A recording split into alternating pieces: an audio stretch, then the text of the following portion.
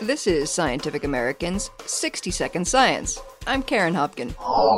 They say that Marie Antoinette's hair turned white the night before she lost her head to the guillotine. But can stress really have such a dramatic effect on hair color?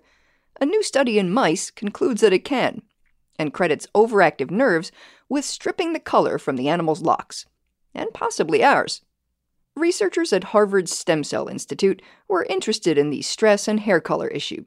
So they decided to take a closer look at the stem cells that give rise to melanocytes, the cells that pump pigments into each hair follicle. The stem cells were an obvious target, because changes in the stem cell population translates to changes in hair color, which are very visible and easy to identify. Yache Su, the study's senior author. To start, she and her colleagues subjected mice to some rodent-sized stressors, like having their cage tilted, their bedding dampened, or their lights left on all night. So what did we find? We found that stress indeed leads to premature hair graying in mice, but it took a long time for us to actually narrow down how it occurs. First, they thought it could be the immune system attacking the melanocyte stem cell population. However, mice lack immune cells still show premature hair graying under stress.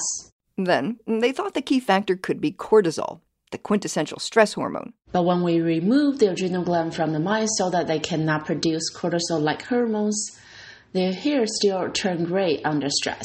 And that's when they turn their attention to the sympathetic nervous system, which orchestrates the body's overall reaction to stress, including the classic fight-or-flight response.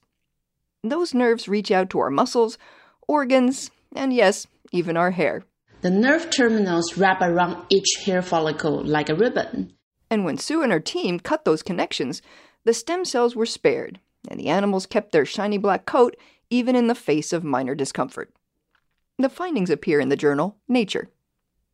It's unclear whether the same sympathetic nerves make us gray as we age.